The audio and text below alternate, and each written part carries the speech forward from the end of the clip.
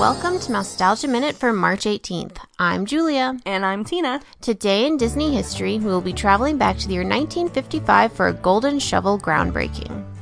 On this day in 1955, the first spadeful of dirt was dug to build the $10 million Disneyland Hotel in Anaheim, California, in an orange grove adjacent to Disneyland Park. To mark the occasion, a golden shovel was turned jointly by the hotel's backer, Jack Rather, his wife, film actress Bonita Granville, and Anaheim Mayor Charles Pearson.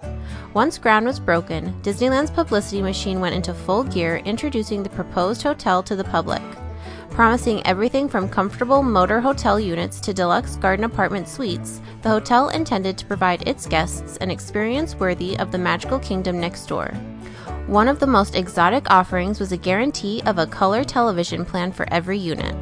To appeal to families, the hotel offered what it called beautiful indoor-outdoor nurseries, which would leave guests secure in the knowledge that their children would receive expert care with trained nurses in attendance.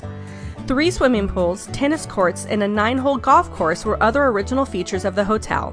According to DesigningDisney.com, one of the most convenient features of the hotel's original administration building was both indoor and outdoor registration desks.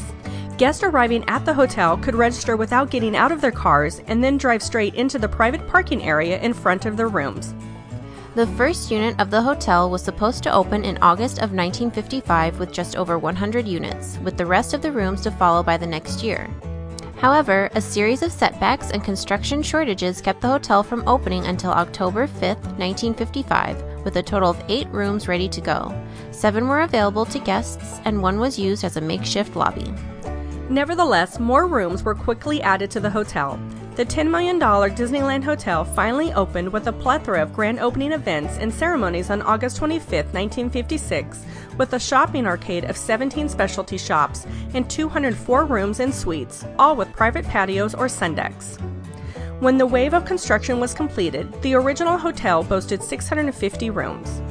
The famous gourmet restaurants at the resort booked reservations for business and private parties for over 50,000 guests from over 200 clubs and organizations in 1956 alone.